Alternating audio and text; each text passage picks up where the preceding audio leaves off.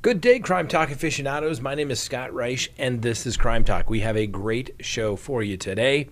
Let's get to a quick preview. First, a house of horrors.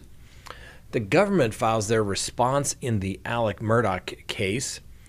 This guy is a real catch. All you ladies should really want to get him. I'm joking. Be aware of those who want to be near your children. An example of a technique to stop police, a technique. An example of, I guess, Jeffrey Dahmer light, and then our dumb criminal of the day. Let's talk about it.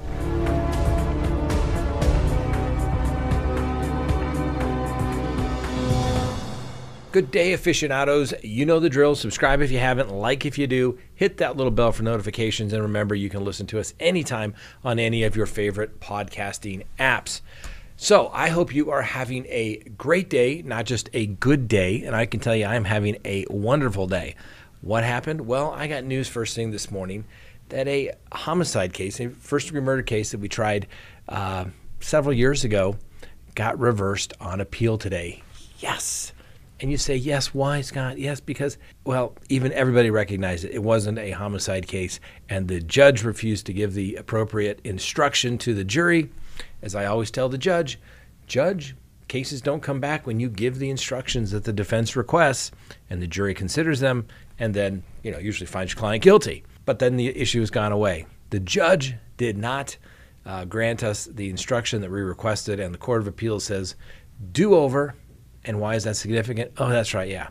The client was serving a 96-year sentence.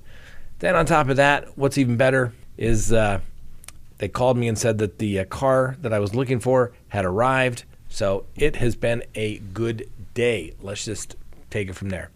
All right, let's go ahead and open the record for Thursday, October 20th, 2022. There it is right there. All right, our first case, House of Horrors. Okay, we're going to call this a House of Horrors, but I tell you, I had the first House of Horrors. All right, this is a little snippet from an article about the case that I had years ago.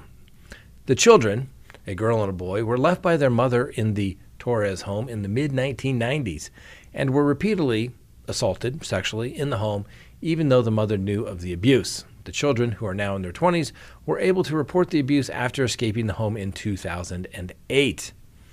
Yes, true House of Horrors. It was unbelievable. I'll never forget seeing the detective listening to the story, literally thinking, this can't be true. And then it all started falling in place. Yeah, it was bad. One of the worst cases I've ever seen. Anyway, let's get to today's docket. Two 16-year-old twins escaped from their abusive mother and her boyfriend, who were handcuffed, bound, and forced them to drink their own urine while the mother was in their $600,000 Texas House of Horrors. That's right. The breakout was caught via a Ring doorbell camera footage that saw the twins, who have not been named, run from their Houston home Tuesday in an attempt to get somebody to call the police. The boy wasn't wearing a shirt, and both of the siblings were barefoot. This was according to the neighbor, who eventually let the pair inside of their home. Now, the kids told police that their mother and her boyfriend had left them in a room and forced them to eat and drink their own waste, refusing to let them use the toilet. The woman who found them added that they would only feed them with a sandwich, only if they were quiet the whole day, and if they made any type of noise, they wouldn't be fed. Obviously, how a mother could do this makes you really kind of wonder what's going on in the world. The neighbor described them, stating that they were so skinny and frail, they just looked like they had been through a lot. The neighbor stated that the twins said that their mom kept them locked in the laundry room, naked, zip-tied from their ankles, and the handcuffed on the wrists. And you can see there's pictures of would corroborate those allegations. Anyway, well, the Louisiana State Police tracked down their mother, 40-year-old Zykeia Duncan, and her boyfriend, 27-year-old Jova Terrell, at a traffic stop in Baton Rouge. Both are charged with 2 counts of felony injury to a child and will be brought back to Houston for charges and ultimately a trial if necessary. Now, both Duncan and Terrell have been jailed pending extradition. Duncan is scheduled for an extradition hearing. The twins have been hospitalized and are in custody of the Child Protective Services. At least 5 other siblings were rescued by the police, one of whom was still with Duncan and Terrell. The woman who eventually found the twins, a single mother at home with her daughter, was also went identified, saying that she discovered them in appalling shape. Duncan is currently listed in the Baton Rouge prison on charges of being a fugitive. Terrell's whereabouts are unknown at this time.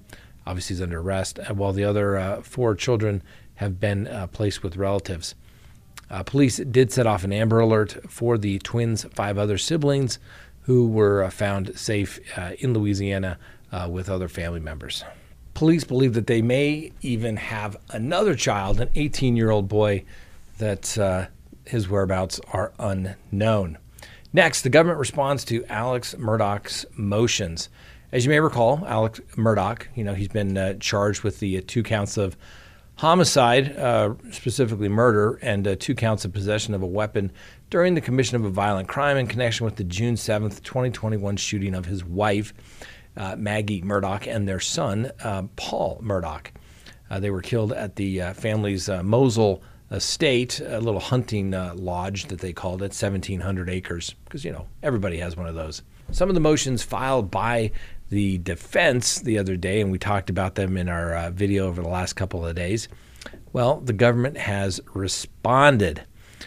Specifically, when they addressed the motions filed by the defense that alleging that the Curtis Eddie Smith had failed a polygraph examination administered by law enforcement agencies probing regarding the murders of Murdaugh's wife and younger son. And according to Mr. Murdaugh's attorneys, Smith's response to questions about his knowledge and potential involvement in the double homicide indicated deception. Law enforcement's confirmed this account, which obviously makes it some big news. Now, the prosecution responded as saying basically the motion was completely inflammatory, arguing that Mr. Murdaugh's motion was clearly just trying to prejudice the reader with a recounting of inadmissible polygraphs and salacious scuttlebutt that is offensive to the memory of his victims. Specifically, the prosecutor noted in regards to the polygraph examination itself, in addition to discussing the inadmissibility of the exam, Waters claimed that the attorneys for Mr. Murdaugh misled how the polygraph works and tried to clear that up, stating that the polygraph machine is not a lie detector, nor does the operator who interprets the graphs detect lies. Rather, the machine records physical responses from which an examiner may draw somewhat subjective inferences about whether the examinee is being deceptive or otherwise motivated by a sense of guilt or some other emotion.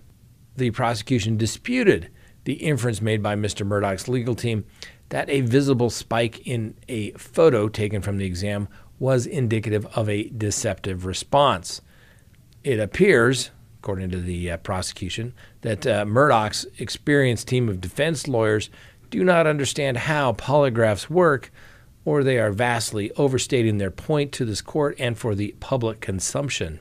Those are the only 2 choices, according to the prosecutor. And even if the polygraph did mean what Mr. Murdaugh tries to mislead the reader into believing, nothing about that would exclude Mr. Murdaugh as the perpetrator of the crime. The prosecutor, like all good prosecutors, then notes, the overwhelming weight of the evidence to be put forth at trial will show the defendant, Alex Murdaugh, murdered his wife and son with malice aforethought. Now, addressing the latter assertions, the prosecutor noted in the state's response, the defense incorrectly asserts the state has not provided any information about the time of the murders. As you may recall, Murdaugh attorney said, hey, we need to know exactly what time this occurred because otherwise we just can't provide an alibi, because, there's, 24 hours in a day. Where were you all day long? You got to know these things. And so the prosecutor responded, quote, this is not true, he wrote. The fact that Maggie and Paul were killed at Mosel on June 7th, 2021 might be one of the most well-known facts in the state. If the defense needs further help for a start time, there is evidence of which the defense is well aware, showing Murdoch's presence along with the victim at the crime scene at 8:44 p.m. Bam! Ooh, what a response. So it looks like the defense motion to try and create some doubt, at least in the court of public opinion, may not be getting the bang for their buck, that's for sure. Now, that motion did not elaborate as to what evidence may have been established as to this start time, but there has been some information, some reports that there was perhaps a video or some type of audio recording as well. So I don't know. It's going to be an interesting case. I know some people aren't excited about it, but I'm telling you, I think it's going to be big, huge. Continue to follow it. All right, let's talk about this guy. He is quite a catch. No, he's not. I'm being very facetious when I say that. This guy is a thug, and he should have gone to prison, but he didn't. He caught himself a huge break. An Austin man took a plea deal with the Travis County District Attorney on Monday, which will keep him from serving jail time after brutally beating his pregnant girlfriend so bad that she lost her baby. Please meet Johnny Charles Ebbs V. Yeah, he took the plea deal to serve 8 years on probation for a third-degree continuous family violence assault charge, and if he completes the probation and doesn't violate any of the conditions of that probation, the charge will be dissolved. That's commonly referred to as a deferred judgment. So back in March of 2019, Austin police received a report from a woman in the St. David's North Austin Medical Center who said she was the victim of an assault by Mr. Ebbs. The victim, identified as LaShonda Lemons, said that she had been in an on-again, off-again relationship with Mr. Ebbs over the past 10 years. At the time of the assault, Mr. Lemons was 32 weeks pregnant, and Lemons told police that Ebbs accused her of cheating, leading to the beating, resulting in the baby's loss and significant injuries. Lemons also said that Ebbs grabbed her by the hair, threw her to the ground, and began punching her in the stomach. She apparently tried to escape through a window from a second-story residence, which resulted in Ebbs threatening to push her if she put one foot through the window. Now, Lemons ultimately made her way to the stairs, but Ebbs continued to slap her stomach multiple times with an open hand. After the assault, Miss Lemons couldn't feel her baby move anymore. She later learned the attack caused fatal injuries to the unborn infant. Now, during the hearing Monday, Lemons read an impact statement aloud, and while looking at Ebbs, she recalled the brutality that she endured. What do? Why? You have a cooperative victim, and they're making deferred judgment. He's a woman beater. He's a wife beater. Are you serious? Come on. We're not talking have a little dispute. People argue. That is way out of line. That's like go to jail, go to prison type of conduct. Just calling it the way I see it, ladies and gentlemen. Yeah. Hopefully Miss Lemons never goes back to see Mr. Ebbs, because he's not somebody that anybody should be in a relationship with. Just saying. Next, be aware of the ones who want to be near the children. You've heard it here first. You've heard it here many times here in Crime Talk, and just telling you, be afraid. So a candidate for an Arizona college governing board has slammed the brakes on his campaign after police allegedly caught him red-handed pleasuring himself in a truck near a preschool. Randy Kaufman announced that he was suspending his campaign for a seat on the Maricopa County Community College Governing Board 2 weeks after he was cited for public sexual indecency. I mean, jeez. It sounds like he may be well qualified to be a politician. I don't know. So according to the police reports, Mr. Kaufman was seated in his Ford truck parked near Wurtsy Preschool and Child Care Center in Surprise, Arizona, where kids were apparently outside playing on October 4th. Mr. Kaufman, allegedly watching according to the police description in the police report, this is while he was on his cell phone, also while he was pleasuring himself with his pants down to his thighs. Now, the police officer on routine patrol drove up and noticed Mr. Kaufman was parked in an unusual manner across 3 spaces. The officer went to investigate, catching Mr. Kaufman red-handed Embarrassed, obviously, Mr. Kaufman quickly pulled up his pants and apologized to the officers, admitting, quote, that he had really effed up. Under some police questioning, Mr. Kaufman said he was stressed out and had pulled into the parking lot to, relieve his tension. When the officers noted kids were playing nearby, Kaufman said he was only in the area to buy something. While Mr. Kaufman was cited for public sexual indecency instead of being arrested, he was also ordered not to trespass on the premises. Are you kidding me? Are you kidding me? Why do they always have to do it near the kids? I just don't get it. Next, this is a technique to keep the police away. A Massachusetts woman faces charges after she allegedly tried using beehives to attack sheriff deputies during an eviction. Now, according to a press release by the Hampton County Sheriff's Department, on October 12th at about 9:15 a.m., 55-year-old Rory Susan Woods of Hadley pulled up to an ongoing eviction in a blue Nissan Xterra. Woods left her dog in the car and immediately went to the beehives behind her vehicle, and apparently they're being towed, and tried to open the lids to unleash the bees. Woods was one of several protesters who had gathered outside the $1.5 million house to prevent the eviction of homeowner Mr. Alton King Jr. Police said a deputy tried to stop Woods, but she made the bees angry, and they started to circle the area. Woods then allegedly smashed the lid and flipped a hive off the flatbed, which made the bees even more aggressive. The bees stung several officers and bystanders who were watching nearby. Control those bees. Now, Woods put on a professional beekeeper suit to protect herself, then carried a tower of bees near the home's front door to try and stop the eviction, which had been stop and go for nearly 2 years. At the front door of the home, she tried to agitate the bees more, according to the police, and she was ultimately arrested by deputies and booked into the Western Massachusetts Regional Women's Correctional Facility. And she's been charged with assault and battery by means of a dangerous weapon. 3 counts of assault by means of a dangerous weapon and disorderly conduct. It's the first time I think I've ever seen bees. I've seen deadly weapons described obviously as, the obvious: guns, knives, bludgeons, pillows, shoes. But bees, that's a first for me. Okay, let's just say that this is, how do I want to say this? Jeffrey Dahmer light, maybe? Please meet Mark Latunsky. Now, we brought you this story way back when it happened.